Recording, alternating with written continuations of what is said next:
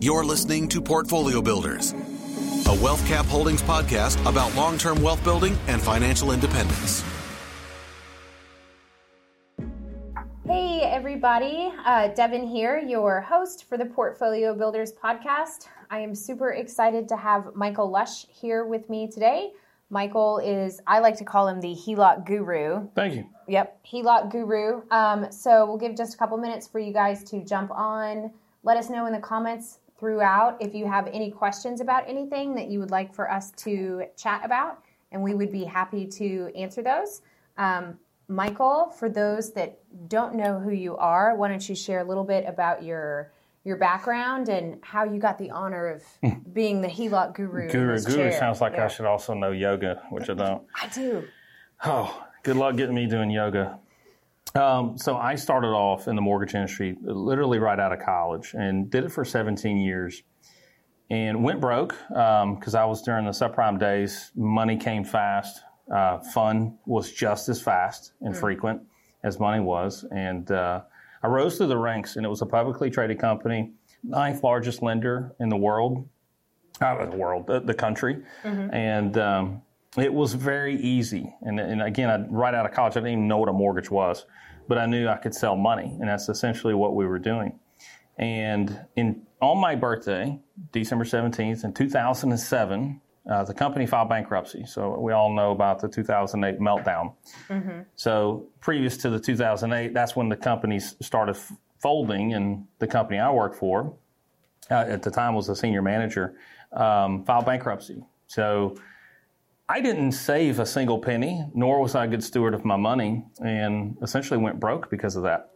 So the same company was resurrected 9 months later, and it called me and said, hey, you're in Nashville. We'd like to open back up under a new umbrella. And we got our funds from a hedge fund, and we would like you to be director of operations. So I said, absolutely. I'm broke. Yeah. What else have I got to do? Sign me up. Yeah. So just to kind of regress a little bit that we'll get into later on, I had a HELOC in 2005 that I refinanced to a mortgage because I didn't know then what I know today. If I did, things would look a lot different today. So was director of operations, and again, we got our funds from a hedge fund, and the hedge fund was located in Connecticut, and the owner's parents lived in Clarksville. So he would fly to Nashville, and when he was in Nashville, he'd stop off at the office and kind of mentor me. And I took an opportunity in one meeting to say, look, I need to get in your sphere of influence. At the time, he's probably worth $600 or $700 million, billionaire today. And I said, if I can get in your sphere of influence, I'm good at what I do. You technically own this company via your hedge fund, so we'll be scratching each other's backs. He said, that's all well and good, but my sphere of influence doesn't do mortgages. I was like, kind of figured that. You guys pay cash for everything. He said, no. Actually, we use other people's money, and still, even if you're uber wealthy, but we typically use home equity lines of credit or business lines of credit. And everything I'd been trained in the mortgage business was that a line of credit was bad. It's like having a credit card on your home. Right. Credit cards are bad. HELOCs are bad. You don't want that. So he took about 10 or 15 minutes to explain the strategy to me. Didn't go super in depth, but he explained the strategy. And it basically, one thing that stuck out was he said, mortgages is selling financial crack to middle America. Okay. Yeah. And this was my career. This is what I was good at. So that didn't sit well with me. So I spent a year researching this strategy. And honestly, my goal was to prove it wrong. Because if I could prove it wrong, then I could earn his business. Gotcha. And the more I tried to prove it wrong, I proved him right. And it was in 2014. So I started practicing this personally in 2012. But in 2014, I was being interviewed because I was growing branches at the time for, I think it was Mortgage Success. It was a podcast, back before podcasts are what they are today. So on that interview, it was a marketing mentor of mine, and he's just asking me, how do you grow mortgage companies and mortgage branches? So I'm going through that, and I'm kind of going through the motions, and he said, all right, last thing before we get off the air, what is one nugget that people can take away that most people don't know about the mortgage industry that would impact their lives? And obviously me sharing this secret is really shooting myself in the foot. I'm like, whatever, I'll do it anyways. So I shared the strategy, and we rambled for an extra 30 minutes. And off air, he called me And he said, that's the greatest thing I've ever heard of. Yeah. He said, more people need to know about that. He said, the other thing I noticed was when you were talking about mortgages, you didn't have the same energy level as when you started talking about this strategy that you're personally practicing for the last couple of years. And at that time, I was only 1 year away from paying off my house within inside of 3 years, utilizing the strategy that we now teach. That gave me chills. Yeah. Like legit. So he said, you've got to build a business around this. So in 2014, that's what I did. I created a course, an online course, went down to his boot camp. So he kind of showed me Facebook ads and how to drive traffic to a website and how to appropriately structure your message. And the best thing was to build an actual course that's congruent and that actually educates people. And within 60 days, I was earning enough money that I could completely abandon the mortgage industry and been doing it ever since. That's awesome. Yeah. That's awesome. I had never heard of the first lien HELOC, and I've been a real estate professional for a while, an agent, and all of that. People watching hopefully know who I am. And I had never heard of a first lien HELOC until I came to work here and learned it from Taylor. Right. Which Taylor's a buddy of yours and a client of yours, I think, and you helped him with the first lien HELOC on his house. But I never, and you would think somebody who'd worked in the real estate industry would have a clue. First lien is definitely something that's different and not normal. And, the strategy is not new, though. The strategy's been around for well over 100 years. It's what we used to do in America prior to 1913, before the induction of the Federal Reserve. So mortgages looked a lot different prior to 1913 than they do today. Now they're closed-end compounding interest loans, and they're designed to segregate your income. But prior to 1913, our grandfathers, great-grandfathers, you heard the stories. They buy real estate or their home, their primary residence, they have it paid off in 5 to 10 years. Not only were they more disciplined, I think they were a better generation, but they also had better tools because a mortgage was an open-end loan at the time. It wasn't until after 1913 that the Fed and banks started utilizing it to segregate income to increase core deposits. So really all we're doing is going back to basics. Other countries still practice this today, and they've never stopped. Australia is a prime example. 80% of Australians utilize this strategy. They are also the highest rate of second home ownership. So most Australians own 2 homes, and they pay them off on an average of 14 years, where the average American doesn't even pay a home off in 30 years. Wow. Why? Because this is what they do. They do something that's very simple. And I personally think the reason why America hasn't adopted this is because we can afford, as an economy and as the average American, we can afford to get ripped off. Wow. Yeah, and that's essentially what's happening today. So it's my mission and my goal to one person at a time change that dynamic and change their legacy, and hopefully it spreads and ripple effects so that it can change the entire country. That's awesome. So for folks who didn't catch our first session or they're new to the group or just tuning in, can we talk a little bit about the difference between a first lien HELOC and a second lien? Yeah.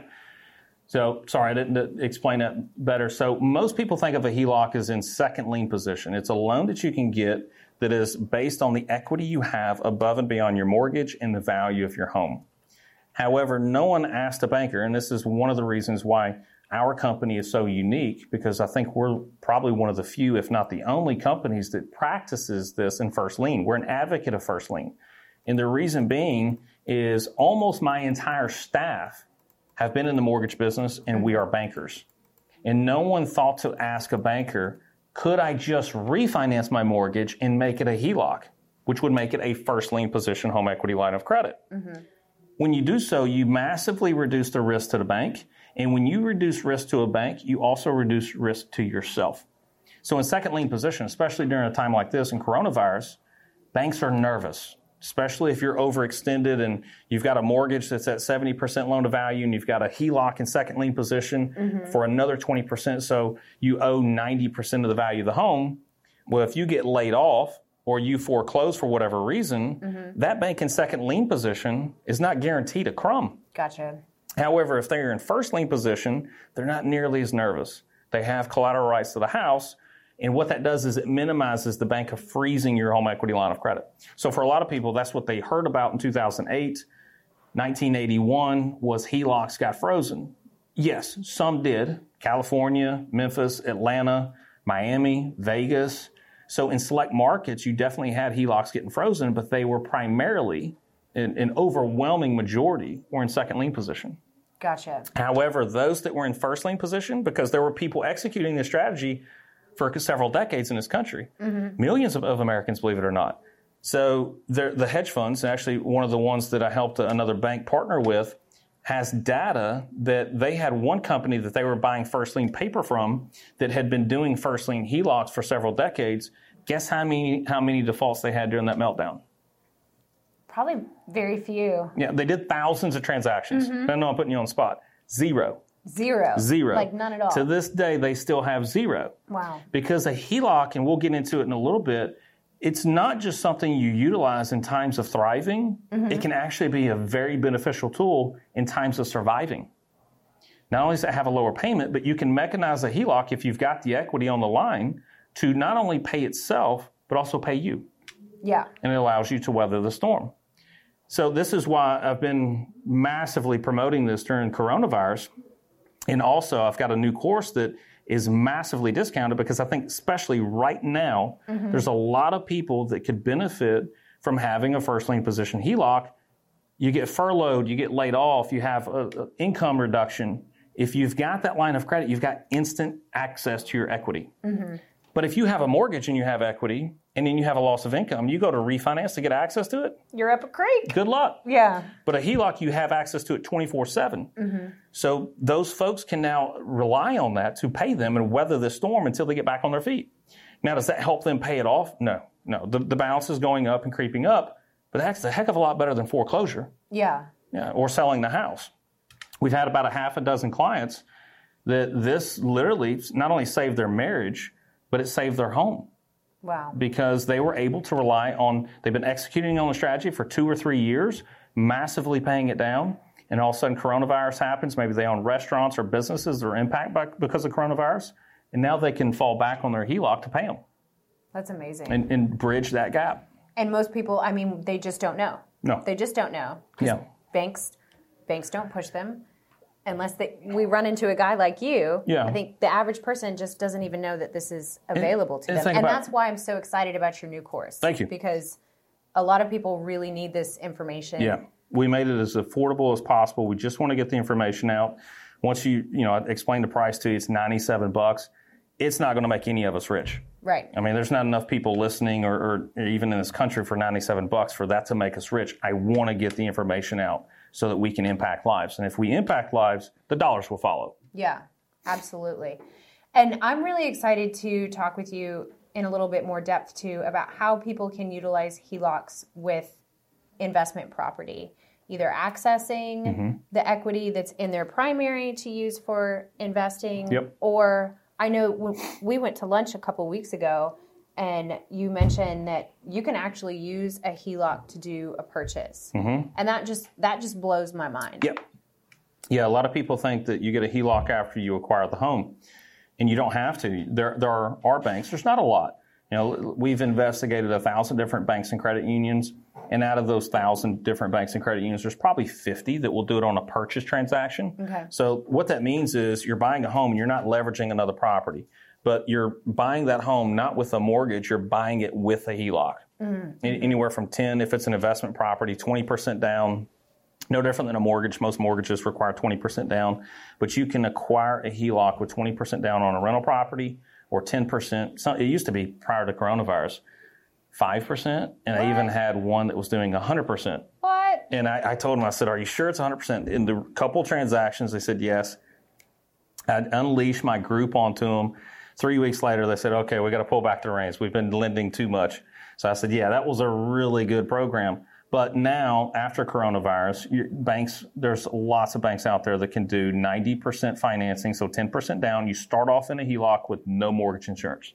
HELOCs do not have mortgage insurance. That's awesome. Ever. That's awesome. Yeah. A lot of people don't have to pay the PMI on investment property, but they do have to make that 20% down. Right. So, and you just let me know whenever you want to share the presentation that you put together. Yeah, let's go ahead and get right into it. Okay, cool. I will share my screen with you guys and let Michael take a sip of water. That was vodka. Oh. Just kidding. I would be gagging right now if that was vodka. Oh, that was good. You could fill it up with bourbon. We could call it sweet tea. There's some in Taylor's office. No, I'm just kidding. Well, was it Monday? Taylor was interviewing me for the podcast because I just closed on a property. I'm pretty sure he was sipping whiskey while he was... When you're the boss, you make the rules, right? He who holds the gold makes all the rules. Whatever you want. So I don't want to mess up the the view there, but you can... And they can see the screen, correct? Yeah, everybody that's watching can see the screen, so you can click through at your leisure. All right, so let's use an example. Let's say you've got a home that's paid off $350,000, and you did that inside of 5 years. And if you want to use a calculator, you can go to replaceyourmortgage.com, and we have a calculator on there. And I'm going to show you some of the calculations from this calculator. And I know I'm saying this is paying off your home, and I'll get into why you actually shouldn't pay off your home. But just for easy examples, I'm going to show you if you paid off your home, it's $350,000, and you did so in 5 years, which our average client pays their home off in 5 to 7 years. That's insane. Just got a text today from Edmund, who's one of my consultants that works with us. He got a text from a client. It was 13 months. I think it was 13 months. It might have been 15. It was months. It wasn't 20 plus months. So very, very fast. Now, that's not normal. They had excessive cash flow. Mm-hmm. But I'll show you where average folks can do so easily within inside of 5 to 7 years. So let's say now you've got $350,000 of available funds because you did this with a home equity line of credit. You didn't do this with a mortgage. You used a home equity line of credit. You paid it off in 5 years, but you still got access to that $350,000 anytime you want. Okay. So why don't we use those funds to buy another asset? So your home should continue to appreciate, let's say roughly 2 to 4% annually. Mm-hmm. But the cash in your home, this is an important topic for people to understand. Equity in your home is in there at 0% excluding inflation. The home appreciates, but the cash that represents your equity is at 0%. Let me give you another example. Let's say you have $300,000, you put it in a tin can, you bury it in the backyard. What is the tin can worth 30 years from now? Same. That's really hard math. Minus 3% in inflation. Good. It's still $350,000, but what does that buy you? $122,000. Wow. Yeah, that's how much you've lost in buying power because of inflation. So that money is called velocity. It needs to be in place. So we got to start thinking like banks do. If we want to have money like banks, we got to start thinking like banks. What do banks do? Banks get deposits. What do they need to do? They need to get that money out quick. Lend it. It's called arbitrage. What are they paying you when you make deposits? 0%, right? Yeah. National average is 0.17%. But then they'll lend it back to you at 3 and 4%. That is thousands of percent rate of return. Yeah. So we need to do the same thing. Now, we don't have the ability to have a cost of funds at 0% on a HELOC. Now, there are some HELOCs at 0.99 intro rates, but we still have very cheap cost of funds. So let's say we had a HELOC at 4%, but you lent it out. Let's say hard money lender, somebody's wanting to flip a house. There's all kinds, infinite ways that you could lend money out and put it in motion to make money. But you lend that 4% out, but you charge them 12%. What's the rate of return? I actually had a Wall Street guy tell me this week at 8%. You're not a Wall Street guy. That's the margin. Right. The margin is 8%. The rate of return is 200%. Wow. Yeah.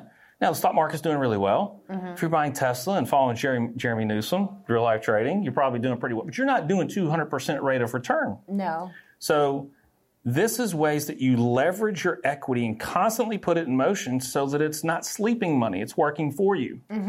So again, the cash in your home is stagnant at 0%. 0% is a horrible rate of return. Now, keep in mind, the money that is borrowed may be tax deductible. And I'll get into effective interest rates here in a little bit, and we'll talk about taxation on that. Cool. But there's other vehicles that can increase your net worth at low risk. So now you can take advantage of investing large amounts of money like the big players do. All right, so let's say you want to get into real estate, which is what this podcast is about. Yeah. So you can buy rental property without having to go through the mortgage process. You know, I had an associate that his house was paid off and his neighbor was foreclosing, and it was going to happen in 4 days. Okay. Well, he had paid off his home utilizing our strategy on a home equity line of credit. If he needed to go get a hard money loan, you could get hard money loans pretty quick, but I don't know that you can get them in 4 days. Long story short, he had a HELOC. So even though he had paid it off, he didn't close it. He still had access to all of that equity. So he was able to pay cash for that home before it foreclosed. Not only did he do a benefit to the person who's about to get foreclosed on, because that's no longer on his record, it didn't go on his record because he avoided foreclosure.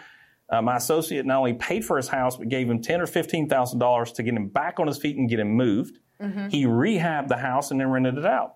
Not only did he improve the value of that house, but then he turned around and got a HELOC on it to get all of his money back. That's awesome. Yeah. Wow. So make sure I'm not missing anything. All right. So again, he was approved because he had cash inside of his HELOC. And people don't realize that a HELOC is no different than your checking account. It's liquid. With these HELOCs, you're getting debit cards, checks, online bill pay. You can transfer money back and forth. It is liquid to you 24/7. So it's no different than having cash. But instead of having our cash sitting in a money market account or a checking account or a savings account, what is really a liability, because again, they're not giving you anything, you're losing value. Right. You have it in your HELOC, so every dollar you earn and make is actually being put into play. It's called 100% income utilization. So here's an example. Buy a $100,000 property, your payment's going to be $349 a month on a HELOC, but you rent it out for $1,000 a month. Now you're using the renter's income combined with your strategy to pay the home off even faster, because now what you've accumulated is an additional $651 a month of additional cash flow. Yeah. And when you're utilizing this strategy, one of the most important parts of it is cash flow positivity. Good luck Googling that term. I made it up. It's a redneck term. But I call it cash flow positivity. And that's that margin between what's going out and what you bring in. And the wider you create that margin, and you've got the Dave Ramsey method that focuses on the expense side. And that's fine. But I think in this day and age, with so many tools and so many opportunities available to us, let's start focusing on the other side. Let's maximize income. It's just as easy to go out and create an extra $300 a month as it is to reduce $300 a month. So now you've got additional cash flow coming in. So you may have used your HELOC. And I'll get into this here in a little bit with a graph. You may have used your HELOC, you're paying it down, all of a sudden, boom, you have a blip on the radar because you've cashed out, got $100,000, but now you're starting to pay it off, and the trajectory is steeper because you just created another cash flow asset. Yeah. So instead of making $5,000 a month, now you're making $5,651 a month. So you're paying it off faster, and you do that time and time again, it snowballs on itself, and we'll get into that here in a second. So with this, you're going to have multiple properties on free and clear, and you've just created another asset with $1,000 per month in additional cash flow, right? And you do this repeatedly, and you create cash cow after cash cow. So here's an example. Let's say we're buying investment properties, and this is the calculator that you'll see on our website at replaceyourmortgage.com. So started off with a balance of $345. Interest rate, this is dated 4.99. Again, interest rates on HELOCs are very similar to mortgages, with the exception of there are some HELOCs that have some very attractive intro rates. Okay. 0.99. I'm currently on a 1.99 now. So, and then even if you got into the variables, you're in the threes. There are some fixed rates that are still in the threes. So 4.99 is just being ultra conservative. And I also want to point out that the rate change per year, we're assuming that you don't get a fixed rate. We're assuming that it's variable, and we're also assuming that rates are going to skyrocket. Gotcha. Every single year. So we're being super conservative. Now, the Fed's already come out and said they're going to keep rates low for quite a while. Now, I do think rates will eventually go up in a couple years, but for right now, rates are going to stay low for quite some time. So let's assume that they don't, and they go up a half a point every single year. Now, again, we're using the HELOC like it's our checking account, so that's why you see net monthly income. $4,500 is coming in. You got $600 going out, and I'll get into true budgets here in a little bit. But this is if you already paid off your home, right? So now you've got property taxes and insurance and all of that. So now you can buy 3 rental properties if you pay cash. And again, I know I contradict myself. Don't pay cash. Finance those too. But if you pay cash, you can chop that $345,000 up into 3 properties of $115,000 or $115,000. Those are renting at $1,500. So now you've created an extra $4,500 of income with those 3 properties, and you created a residual $4,500 a month of income in 10 years because you're paying it off in 120 months. So let's say you paid it off. Let's say you're my age, you're 41, almost 42 years old. You paid your home off, and now you want to utilize your home to pay cash for properties, which I don't endorse, and we'll get into that here in a second. But even if you did and you wanted to just be debt-free outside of your primary operating account, now you've created an extra $4,500 a month if rent never goes up. inside of 10 years, and it's all paid off free and clear. We've got a couple questions starting to pop in. Sure. Do you want me to ask them as they come up? Yes. Okay. So Eli wants to know, when you buy a primary residence with a HELOC, I assume there is a payment to pay the loan down plus the interest-only payment on the credit you use. Yes. I think I understand the question. So, yes, a HELOC, and I'll get into that here in a second, a HELOC is going to have an interest-only payment. So when you're utilizing it as a checking account, you will no longer fill the payment because it's your checking account. So let's say your interest-only payment is $400 or $500, but you're making $5,000 and dumping $5,000 into it. Well, not all $5,000 is going towards principal. Sometimes it is, depending on when the bank's reporting and calculating your interest and collecting the interest. Okay. But let's call it $4,500. So if you're just utilizing it as a checking account, you never fill your payment anymore because you're not manually saying, you're not segregating income like we've been trained to do. The banks are basically educating us to consume the products they want us to consume. So let's not do that. Let's use the HELOC just like a checking account, dump our money in there, and then pay our bills out of it. And when I say bills, you don't have to make a payment to the HELOC because if you dump $5,000 in there and your payment was $500, you already satisfied that. Yeah. Does that make sense? Yeah, totally. So, Eli, I hope I answered your question. Okay, and David wants to know, do HELOCs apply to first-time home buyers like myself for primary residences? Absolutely. Cool. Yep, no seasoning requirements. So this is where I'm contradicting myself when I say pay off your home. You don't have to wait to pay off your home. So the previous examples were illustrating paying off your home before you invest. And that could take years. I don't want to wait 5 years before I get in the real estate game. Right. I want to wait when I have the funds. As soon as I have the funds available and an opportunity arises, let's capitalize on it. So, if you do this along the way, you're going to gain access to your equity. So I'll get into it here in a minute. But for example, when you have $20,000 liquid to you in your home equity line of credit, use that as a down payment for another property. So let's say it's a $100,000 purchase price on a rental property. Mm-hmm. Pull $20,000 out of your HELOC. Go get financing on that other property. It may be a mortgage. It may be a HELOC. Sometimes a HELOC makes sense. Sometimes a mortgage makes sense on that other property that you're not using as your operating account. Mm-hmm. But every time you have $20,000, let's put that money into play and go buy another property. So now you owe $80,000 on that property. But what you've done is you've bought a cash flow asset. Yeah. So you're creating more cash flow. And the more cash flow you create, the faster you speed up the process. So let's look at what that will look like in 2 years.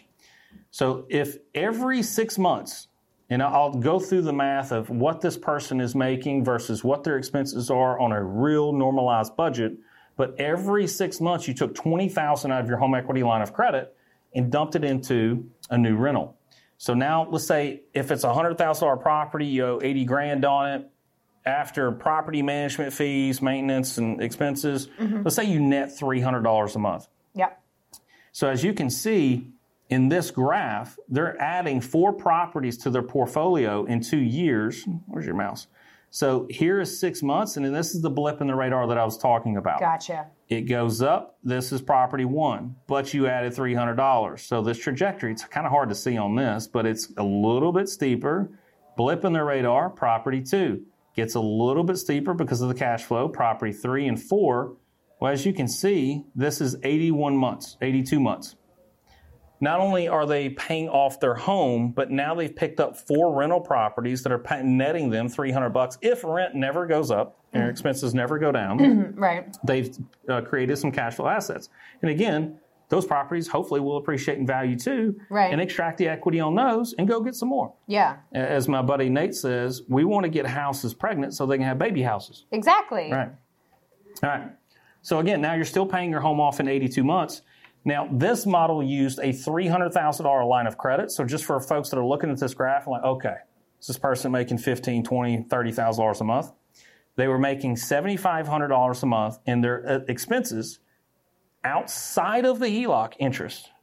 So this is gas, groceries, utilities, eating out, vacation was $3,000 a month. Yeah, so, that's... Now, some will say, well, to make $7,500, what if their expenses are $7,000? You're not on a budget. Yeah. The only way to pay down principal is to pay down principal. This isn't a magical pill. You have to be on a budget and you have to have positive cash flow going in order to reduce the balance. But it is a far more efficient tool. Now, again, this is if your personal income never increased over that 7-year period. Gotcha. So we're saying $7,500 is the same for 7 years. Well, who signs up to make $7,500 and say, I'm on a contract for 7 years, never pay me a penny more, even if I'm more efficient or more productive? Yeah. No one does. Yeah. So what does it look like if your income increased 2% each year, right? Which is about average. So as you can see on this graph, now you've reduced it to 73 months. So you shaved off 9 months because naturally your income should increase. Yeah. Outside of the rental income. Mine better. No, I'm just kidding. Taylor's not watching. Yeah. He might be later though. Yeah. Did you have another question? No, not yet. Oh wait, yes we do. Mm-hmm. It seems to make sense to view the HELOC as a checking account instead of a credit account, correct? 100%. 100%. Yeah. I'm not saying close your checking account. I'm saying abandon the use of it. Your HELOC now becomes your operating account. It's what you dump your money into. It's what you pay your bills out of. Mm-hmm. Mm-hmm. That way, every single penny that you earn gets utilized. In a mortgage, you never get what's called 100% income utilization, because if you put $7,500 into your mortgage, what happens when it's time to pay your bills? You can't. It's stuck in the bank's treasure chest. Yeah. That's why they designed it that way, so that you have to segregate your income, and now you have to say, well, I will pay more, but I can't pay all of it towards the mortgage, so I'm going to dump a little bit towards it. Well, if you put a little towards a mortgage versus all towards a HELOC, which one do you think is going to get paid off faster? The HELOC. Right. Yeah. Primarily because it's liquid. But another reason is because it's simple interest. As the balance goes down, the interest charged to you goes down, no different than a credit card. Right. All right. Now let's talk about effective interest rates, because some folks will look at what the interest rate is and think that that's the most important piece. It's not. What you need to focus on is actually how much interest you're paying. But a lot of folks forget that interest on HELOCs and mortgages are still tax deductible. So we get the question a lot because of the 2018 tax law, well, HELOCs are no longer tax deductible. That's not true. The key word, and consult your CPA, that's my CYA. Yeah, absolutely. Because I'm not a CPA. Consult your CPA, but the key word, and even the IRS posted a bulletin about this, the key word is acquisition indebtedness. So if you acquired a property, let's say you were refinancing, and you acquired a property via mortgage, and then used a HELOC to refinance that mortgage, you didn't change the nature of that debt. All you did was change the efficiency of it by putting it on a HELOC. Right. But the nature was you acquired that debt you were indebted because you acquired the property, which is still tax deductible. So the previous law limited HELOCs to $100,000 of interest. Now it's $750,000. Okay. For now, depending on this election, next election, courts, tax laws, repealing the Trump tax law. But right now, it's very advantageous for HELOCs because now you can write off a lot more interest on it. So that's what I want to calculate today is, some would argue that the interest rate of your loan is going to soak up your profits from investing, but they forget about the tax advantages of it that we can itemize or deduct. Mm-hmm. So here's an example. Let's say you had a $350,000 loan at 4.25%. Well, you're paying $14,875 in interest, right? However, let's say your income tax bracket is 28%. Well, now you've got $4,165 in deductible interest. So what did you really pay in interest? If you deducted $4,165, you paid $14,875, but you deducted $4,165, you actually paid $10,710. That was your actual cost and interest on that loan. So now let's reverse engineer it and figure out what was the interest on that. Well, your effective rate is 3.06%. Gotcha. Not 4.25%. So imagine having interest rates at 3.5%, 3.25%, 0.99. You can still, it's almost free money now, especially if you're putting it into play and making money. It's costing you not to use it. So your investment at 8% made you $28,000.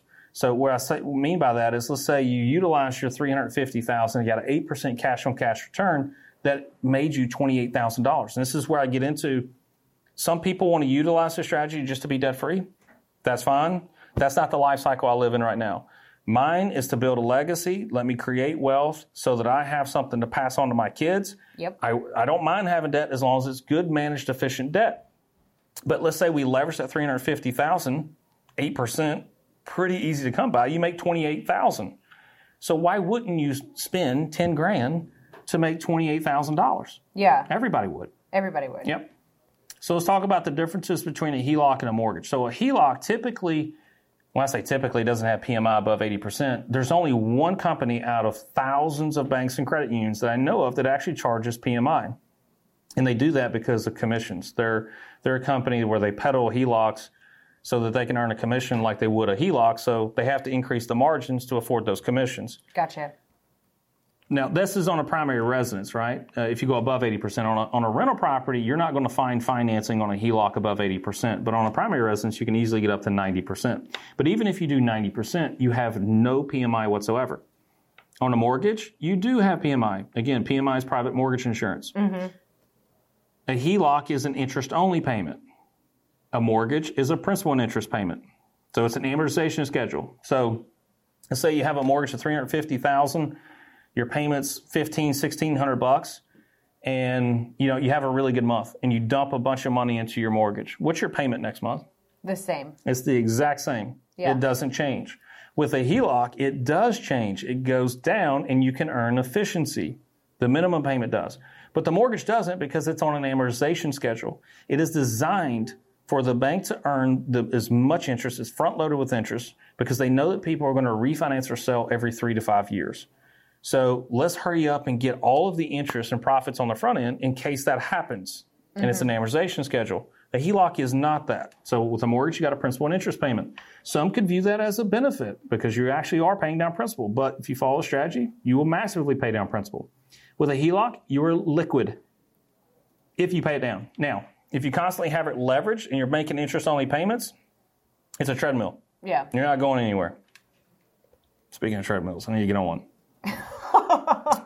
With a mortgage, you're illiquid, always. Even if you pay it down, you don't have access to your equity unless you sell or refinance. If you sell, you've got realtor fees, closing costs. If you refinance, you have closing costs. Mm-hmm. So it's very expensive to gain access to your equity, where with a HELOC, it's free. Yeah. So a HELOC payment, for example, would be $375 a month. And we're talking about a $100,000 HELOC at 4.5%. Again, very conservative numbers. Mm-hmm. So let's go lower on a mortgage and say it's a 3.75. That's a $463 payment, right? So what you could do is have a HELOC on that rental property and apply another $88 in additional cash flow and more efficiency to your main HELOC. Because the more you dump towards your main HELOC and cash flow positivity, the more you speed up the process. Mm-hmm. You also have low closing costs on a HELOC. There are very few lenders out there that charge closing costs. Now, I'm not going to say that the ones that do charge, I think $750 to $1,000 is what we typically will see. Bad. No, compared to a mortgage, absolutely not. Most don't charge any. However, the ones that do charge some closing costs have some pretty cool products. Higher LTVs, sweep accounts, offset accounts, so that what I'm trying to teach you today, you really don't have to do it. They mechanize everything to do it for you. Okay. So I would rather pay for those features. Now, the mortgage is going to be, because it's principal and interest, you're going to have $312.50 in interest versus the $375 on the HELOC, right? Mm-hmm. So you do have, and that's why I say some would argue that principal and interest is better. Well, in some scenarios on rental properties, I would have a mortgage because you will have principal pay down and less interest because you got a lower interest rate. But you're also going to have higher closing costs. So you have to add that back in. If it costs $3,000 or $4,000 to acquire this, well, that $88 difference, how many months is it going to take to recoup that? Yeah.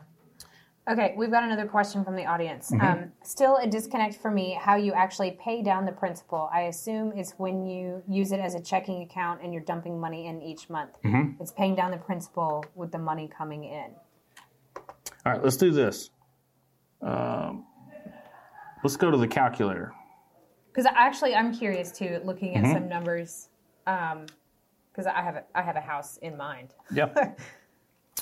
All right, so let's scroll all the way down to the bottom. We did not hire a good-looking professional model. That's actually me. All right, so let's use an example. All right, let's say we've got $300,000 balance, right? Okay. Let's use 4%. And then I'll get back to why rate on this type of strategy is not nearly as important as we once thought. Okay. Payoff goal, when you're utilizing this calculator, you have to put a number in here, but we also use this for businesses when I have a very specific goal. I need to pay off my business line of credit in 24 months. How much cash do I need to divert from one department to the other so that it's paid off? for consumers on residential properties, let's just put a number in here just so the calculator will work. But let's figure out a number here. Somebody's got a $300,000 home. What should they be making on a monthly basis, household income? If they have a $300,000 home, I would say, I don't know, at least $80K, $100K. All right, let's say $6,000, right? And let's say they have $3,000 in expenses, okay? So again, this is the HELOC balance, starting out at $300,000 at 4%, which is an okay rate. It's not great, it's not terrible, but and we're also not showing that it's going up, and I'll get back to that here in a second. But let's say they got $6,000 a month coming in, okay, and they have $3,000 a month going out. Now, some people would look at this and say, well, I've got $6,000 coming in, but I have $5,000 going out. Well, you're probably counting your mortgage. We're not going to count the mortgage anymore because you refinanced it to a HELOC. Gotcha. And the interest for the HELOC is already calculated in here, and I'll show that here in a second. Annual fee, $35. As you can see, in 123 months, this home is completely paid off. If they never make a penny more, ever, for the next 10 years, I say ever, but for the next 10 years, if their expenses never went down, they're at a 10-year payoff. So let's look at it in motion and see what's happening. $6,000 goes in. Here's the interest for the HELOC that I mentioned. There's your additional charges. So there's your new balance. Then month 2. See, as the payment is going down, that's because your balance is going down. Now, right here is where I would say, okay, we have $20,000 available to us. Let's go get a down payment on a new home. Yeah. And if we did that, you go back up to $300,000, but now let's change this number to $6,300. Now look what it did to the calculation. Oh, wow. Okay. Yeah, because you got more cash flow going to it. And that's if you netted $300, right? Right. So as you can see, month over month, the balance is going down. Let's say you did it a couple more times and you eventually got to $7,000. Now let's look at the number, 87 months. Okay. Now again, this is a household that at $6,000 and $3,000, they didn't have a ton of cash flow positivity. Yeah. With their existing situation because they had a mortgage that was soaking up $1,500 to $2,000 a month. Now you've got a HELOC and you're actually paying it down in less than 10 years. And the key is you're liquid. Yeah. Anytime you need access to the equity that you've paid down, you've got it. That's amazing. That's amazing. And just showing how after, how many months was that in this example that they had the $20K available for an investment property? Yeah, let's take this out and go back to the original numbers. 10 months. After 10 months, they had $20K in equity. $20K in equity that they have accessible to them. Go use it as a down payment to acquire another property. That's amazing. Yeah, assuming that the property required a $20,000 down payment. Right. But some of them do. I mean, like some of our inventory, for example, there was one today that was, it was like $82K and the rent is $800. Right. So you're looking at $16,000. Yeah. Yeah. As Super far as the down affordable. payment. Right. Craziness. So I hope that helps. You guys keep posting your questions because these are good. Since you would use the HELOC like a checking account, if you work full-time, would you deposit your employment check into the HELOC? 100% of your cash flow. It is your checking. So what do you normally do with if you're employed and you have a side hustle? What do you typically do with those funds? It goes into a checking account first. Yeah. And then you disperse it out from there, whether it's investing or buying real estate or paying this bill. It's the exact same process, but just don't think of the HELOC as a debt. Think of it as it's a great place to store cash. You know, a HELOC is a great place to store cash. Infinite banking concepts is another one of my favorites. Whole life policies, great places to store cash. Yeah. And it's not an either or situation. You can actually marry the two together. Your HELOC can actually pay the premiums on your IBC policy. Yeah. And now you're storing tax-free money that you can leverage. Yeah. That gave me chills. Yeah. Wow. Crazy. Okay. Cool. Do you want to go back to your... Yeah, sure. I mean, the last thing that I'm very much passionate about is really just a personal message. It's not so much about HELOCs. How do I... And I love the questions that everybody's been asking. So you guys that are watching, just keep them coming. Hopefully you don't have anywhere to be. No. I'll just keep you on until everybody has gotten what they need. So, I always share this, whether I'm on the phone with a client or via my course. People are going to hear this. Things are liabilities and people are assets. So when you're on, and I know a lot of people tuning in, the reason they're doing this is because they're action takers and they're people that are investing in themselves. Mm-hmm. And they want to take it to the next level, not only for a legacy for themselves, but maybe a legacy for the family. But along the way, we can't forget why we're actually doing it. Mm-hmm. So, when you're on this pursuit of financial freedom, don't forget what matters most and some things to remember along your journey. Give. You cannot give what you don't have. And Bernard said this, we may give without loving, but we cannot love without giving. I attend the same church now that I did when I was broke. Do you think my church, I don't want to say likes me more. I don't know that would be Christian of them. Do you think they appreciate me more now versus when I was broke? Because I still tithe. Right. Okay, well, if I make more, I tithe more. Right. And again, you can't give what you don't have. I've had family members in dire needs. If I was also broke, I'm not there to help them. Yeah. I can give them a pat on the back and say, hey, everything's going to be okay. But what they really needed was a check. Right. Or some type of opportunity. I've done that too, where maybe I'm not going to give you money. Maybe I've given you money before. Now I'm just going to give you an opportunity so that you can create your own economy for yourself. But the bottom line is when you're developing this wealth or creating this money, money is not a sin. The love of money is a sin. Mm-hmm. Money is amoral. Right. And I go back to, you can't give what you don't have. So go ahead and accumulate it so that you can give more. During Christmas time, or, me and Jeremy have done Thanksgiving down in the projects for people that not only typically don't even have a daily meal, but during Thanksgiving, they're getting fat and fed. They're getting a true Thanksgiving meal. Well, if I was broke, I can't do that. Right. I couldn't afford it for myself, let alone for somebody else. Mm-hmm. Share. So again, just as I've shared this with you, and hopefully it's been something that's impactful and been a game changer for you, share it with somebody else. Yeah. Don't hoard this and be this person that just hoards all the secrets and say, I got to get ahead. I need to be competitive, and I don't want to share it with them because, if they knew this, then maybe they keep pace with me or even go ahead of me. And that's incredibly insecure. Mm-hmm. Share it with somebody else and compete. Love competition. Love. You cannot love too much, and it's never a bad time to show it. So when you're on your deathbed, and I'll share my story, I was on my deathbed. Actually, I'm one of the few people I know of that I've died twice. Twice? Yes. So I was a college athlete, and I had a heart failure and flatlined twice and had to be revived in intensive care. And I can tell you this, that when you're in those moments, and this was in college, and all I was thinking about was I want to play basketball and I want to go on to be a professional in basketball. But now I'm struggling for my life. What you're going to think about, and I promise you this is what's going to happen, is not so much the things that you've accumulated or the things that you've accomplished. It's going to be the people that you did not tell them enough that you love them. Mm-hmm.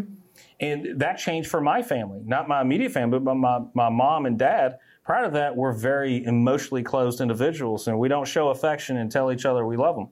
Changed on a dime. Not only do I say it every time we're on a phone call, they say it every time we're on a phone call. Yeah. So we share love, we share affection. So don't wait until you get to those moments because you may not survive the next time. So share it now. Faith. I'm a big believer, and life is short compared to eternity. And life is a short test for the ultimate reward. So if you are blessed, give blessings to others and share your faith with others, because if you truly love them, then you're going to want to spend eternity with them. Mm-hmm. And if you don't share it with them, did you really love them to begin with? So, anyways, had to share that. I know it's not HELOC related, but any chance I get, I like to share. It's your stage. No, I love it. I love everything that you've shared so far. Is this the end of your slides? Yes. Okay. Unfortunately. Well, they'll just have to see our faces bigger now. So, cool. I don't know if we have any more questions from the audience just yet, but I want to talk about we can talk about a case study because it's my house. Mm-hmm. So I have a house that the mortgage balance on it right now, and I just want your opinion on second or first lien to access the equity in this. It's a rental property. Okay. So I'd say the value right now is probably around maybe $215. Mm-hmm.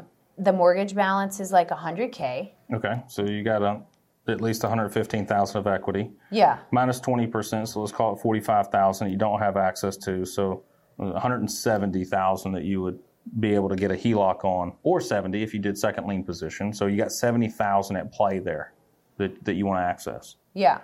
The tenants that are there, they pay $1,500 a month. And then, I've got taxes, insurance, and HOA fees and everything on there. So total expenses are probably, I don't know, with the current mortgage. Yeah. Expenses are like $800 a month. Do you have another home that you would be utilizing as your checking account, or would this be it? Well, right now, I just signed a lease to rent here in town because I'm not ready to buy right now. But you can't deposit, money into a lease. So that property, absolutely a HELOC. Do a first lien position HELOC on it. And here's the other thing that maybe I didn't touch on. Get a HELOC for $170,000. Okay. You may only owe $100,000, but again, it's just like a credit card. It's not a mortgage. So if you went and got a mortgage for $170,000, you're paying interest and payments based on a balance of $170,000 until it's down to a zero balance, right? On a HELOC, that's not the case.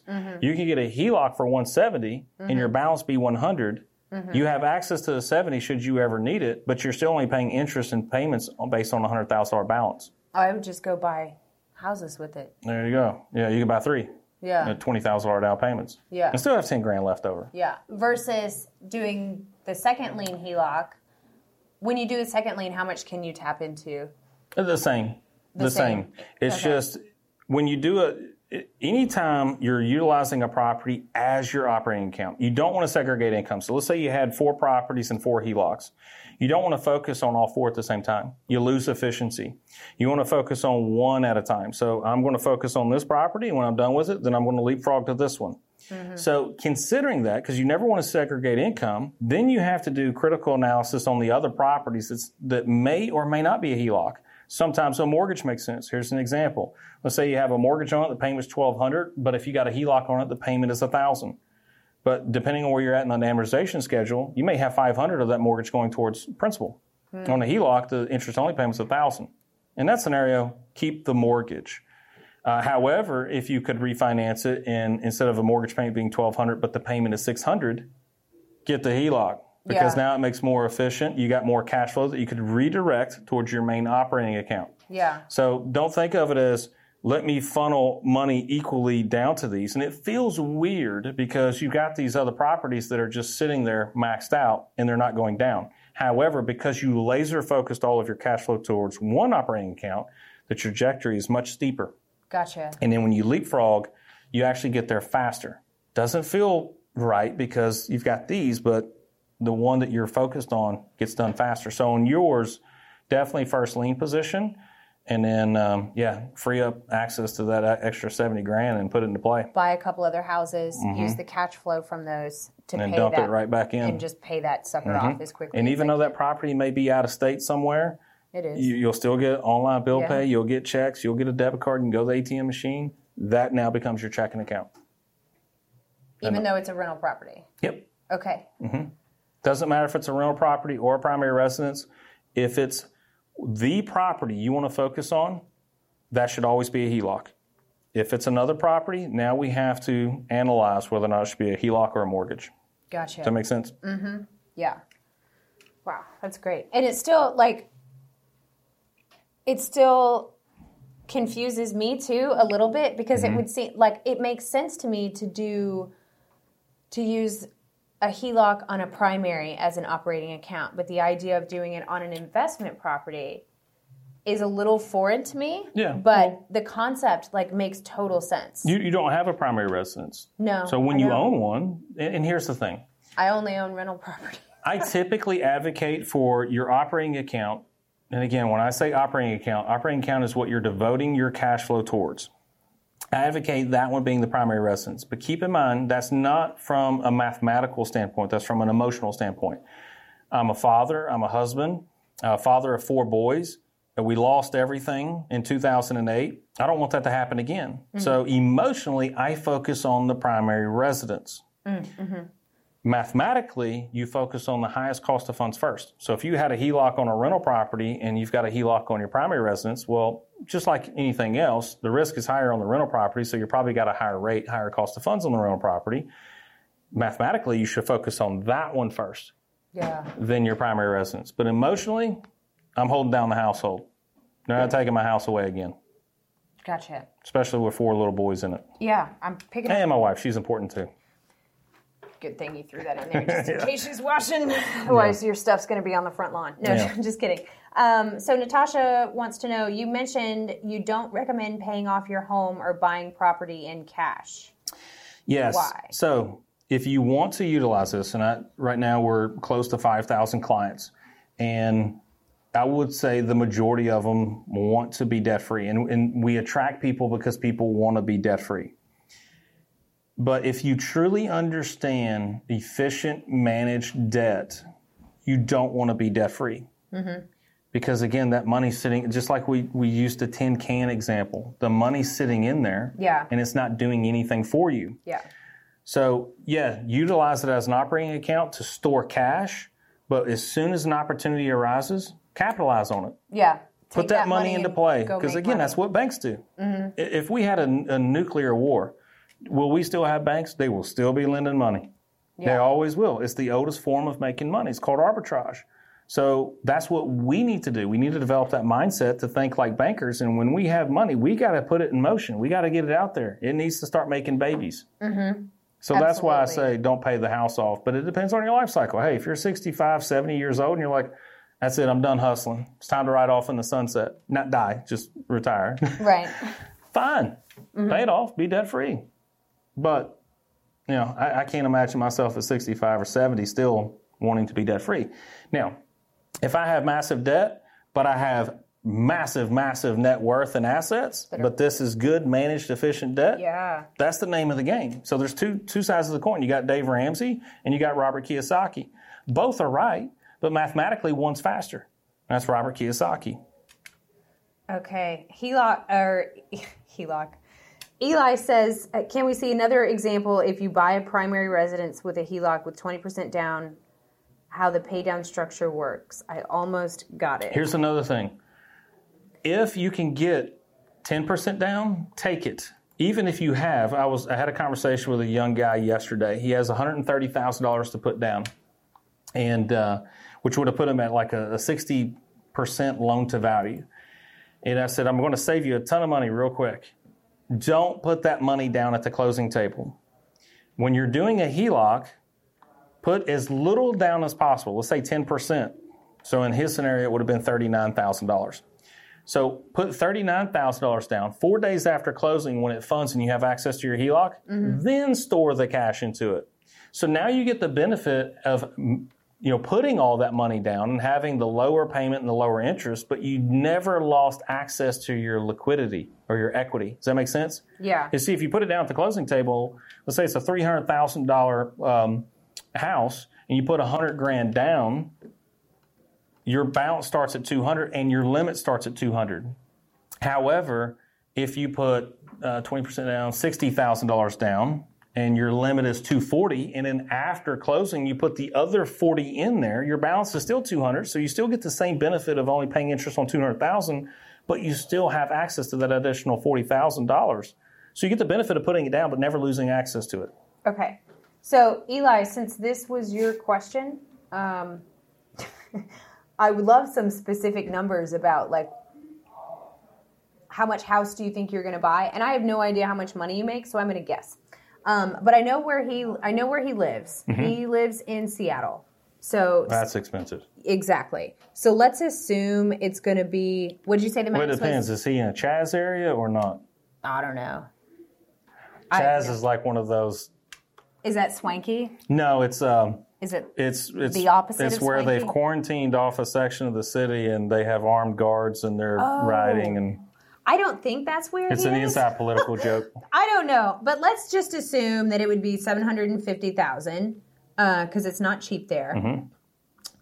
No rate change if he wanted to pay it off in 10 years. Let's assume he makes. I'm guessing so. It's going to have to be big for $750,000. Yeah. I have no idea how much money he actually makes, so I'm not throwing you under the bus, but I'm going to make an assumption. Throw 15 in there and then put expenses, or $4,000. He shouldn't be buying a $750,000. No, I was going to say 40. Okay. So monthly expenses, put 20 in there. Okay. Because if you got 40,000 income, 50%. He's kind of a baller, so I don't know. Well, yeah, but some people are irresponsible, even though I had one client that make well over $100,000 a month, but they spend 80 or 90. I'm like, how does that happen? And it's not all on assets. It's luxuries, purses, cars. I mean, I spend a lot of my money, but it's on assets. There you go. That's fine. But yeah.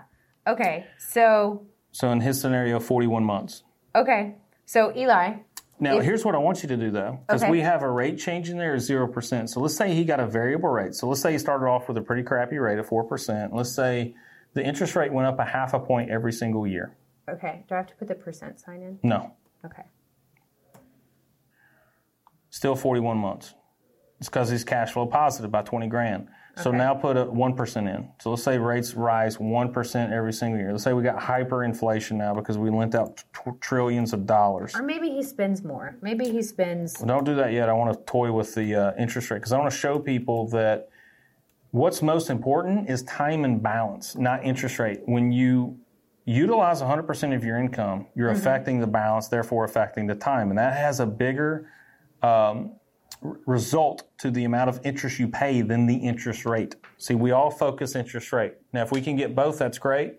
But what you should focus on is how much interest you pay. And the best way to reduce the amount of interest you pay is by focusing on time and balance. When you reduce balance and reduce time, you ultimately reduce the amount of interest you pay.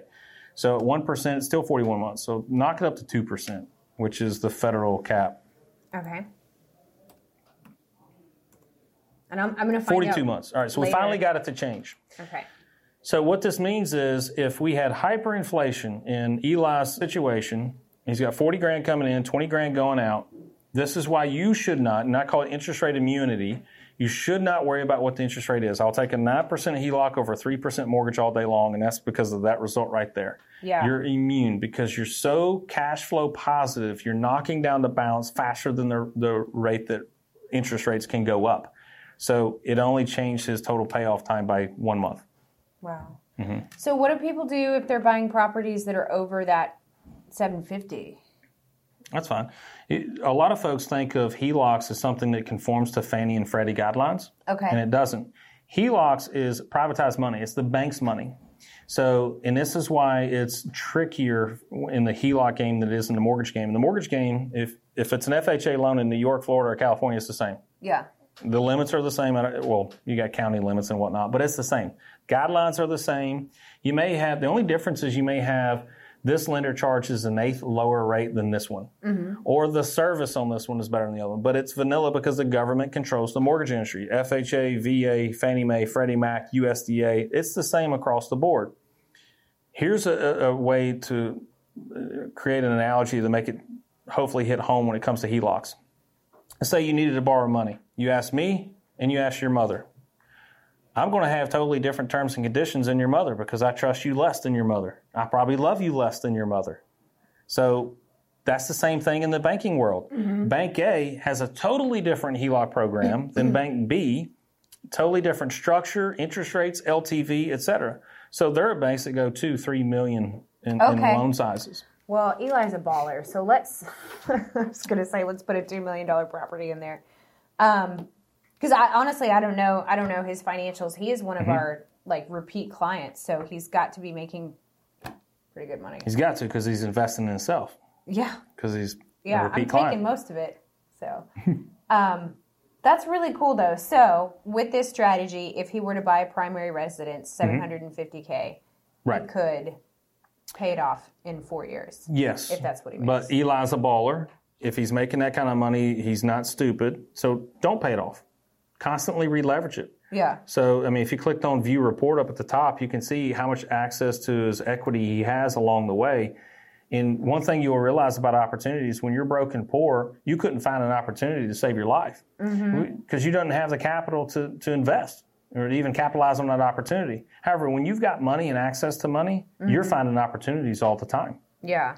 So in Eli's situation, he's a baller. Let's say he's young. I mean, he's cash buying a house every 6 months. Yeah. With this. And if that's what you want to do, like I've used my HELOC in the last 2 years to buy multiple businesses. So it doesn't have to be real estate. It could be businesses. Mm-hmm. And out of the 3 businesses that I bought leveraging my home equity line of credit and my IBC policy, 3 out of the 4 are successful. There was one that sucked. And it was the one that wasn't inside of my wheelhouse. It wasn't something I was passionate about. Therefore, that's the reason why it sucked versus the other one succeeding. Yeah. That's really cool. I don't see any other math questions. Okay. Can you HELOC rentals? Mm-hmm. How do you determine HELOCing residential or personal or rentals?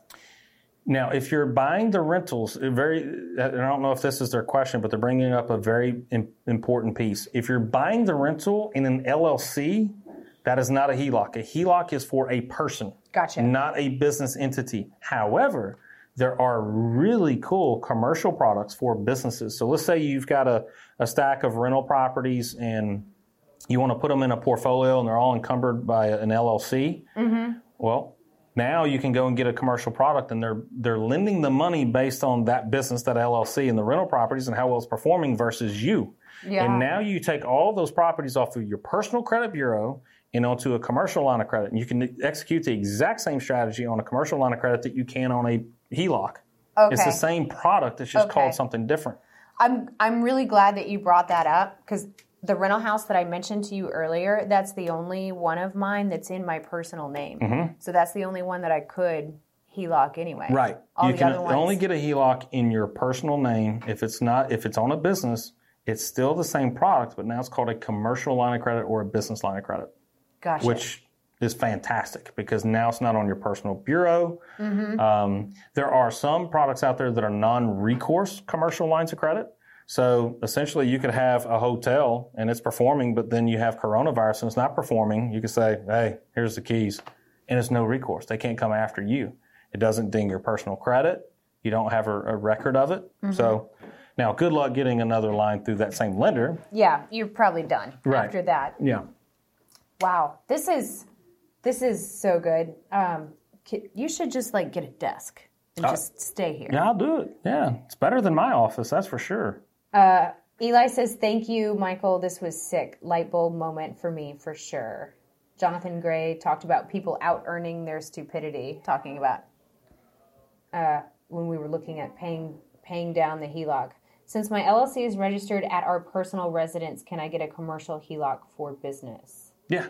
Yes. Yes, it's an LLC. Okay, so people have been gobbling this up. We've had a ton of people watching, lots of questions, and we've been rambling for almost an hour now. Over an hour. For the people that want to get your new course, where do they get that? So it's not replaceyourmortgage.com. So we've been looking at the calculator on replaceyourmortgage.com. That site is exclusive for our Platinum membership. For this group, I've created a totally separate website. And I will be honest, it is a scaled down version of our Platinum membership. So you don't get the one-on-one time with me for this price. I can't work for 17 cents an hour, blah, blah, blah. Why not? If I could figure out a way to duplicate myself, I would. So I've got a site, replaceyourmortgage.net. Okay. So if you go to replaceyourmortgage.net, I've got 7.5 hours of additional education and some details I didn't cover here, and it's $97. So instead of a $4,000 package, so we've created a group of 5,000 people at $4,000. I've got another product because there's just so many people right now that are scared, and I don't want them to be scared, and I don't want them to be scared of the price. And a lot of people have been impacted by something that's completely out of their control. And they need at least some of this information. I can't do all of it for $97 because then I piss off all the 5,000 people that paid $4,000. Mm-hmm. But I wanted to put something together that is valuable and can be impactful and a game changer for a lot of people. But I wanted it to be affordable and easily accessible. So it's $97. So if you go to replaceyourmortgage.net, you can get a course that's 8 hours of education for $97. That's awesome. Mm-hmm. That's super affordable. Anybody can pick that up. I might pick it up because I want to learn more about this too. I talk to investors all day, every day, and we talk about all the different financing strategies out there. And I had a couple clients a few months ago. They're getting close to retirement age. They want to buy some investment property, to increase their income. For them, it was the second lien HELOC they decided was the best thing to do. So they got a second lien HELOC, and because they were able to access that equity in their primary that they've had forever, they now have one rental property, and they'll probably be picking up a second one next year. And the cash flow from those two rental properties is going to double their Social Security. Yeah. Which is crazy. Yeah. And it was money that was literally like trapped in their primary residence being non-productive. I was talking to a client today, and we were talking about that. He makes about $8,000. His wife makes $1,600 part-time, and they have 6 kids. And and they're in Florida, so their expenses are in line, but they just feel like they need that additional $1,600. And what I feel like we do a really good job, especially in the Platinum series, is we show people how to create that additional $1,600. It's not just about paying off the home and all. It's about leveraging and creating another cash flow asset. And the discussion we had today mapped out how he quickly gets that additional $1,600 so mama can come home, because mama's home with the boys and girls. Maybe they want to homeschool. Maybe they want to go to a picnic. They are now, they're creating their own economy. They are the master of their destiny and their future. And those kids want mama home. Daddy wants mama home. Yeah. We can quickly make that happen in 10 months. And we mapped it out how to do that. And most people don't think that way. They think, well, this is what we got to do. We got to save. And then when we're finally tired and retired, then we can hopefully live a happy life. You can do that now. There's too many opportunities out there. I just wrote a contract for a new investment property for a guy, very similar. It's their first kid, but that's exactly it. He wants to bring his wife home so that she's not having to work part-time. I think she's a teacher, and it's just too stressful on their family. She doesn't really make that much money. And maybe we're being sexist. Maybe the daddy wants to come home. That's probably what's going to happen in my house. Let's get real. And I just scared off any potential dates. But it's true, though. You shouldn't date your clients anyways. That's true. If you've not bought a house from me, there's a chance that we could maybe go on a date.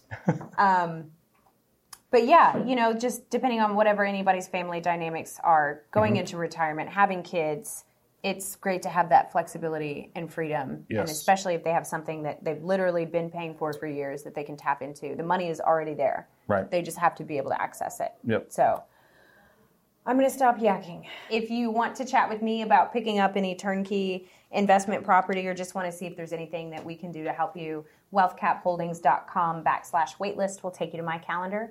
And I'm happy to help you work on an investment strategy. And if you need Michael's help, I can connect you guys personally. Otherwise, check out the $97 course at replaceyourmortgage.net. And we'll catch you guys next time. Love y'all. Bye. Thanks for listening. Discover how you can start building wealth with real estate even without experience in our free book, Why Real Estate and How to Get Started, by visiting wealthcapholdings.com/book. That's wealthcapholdings.com/book.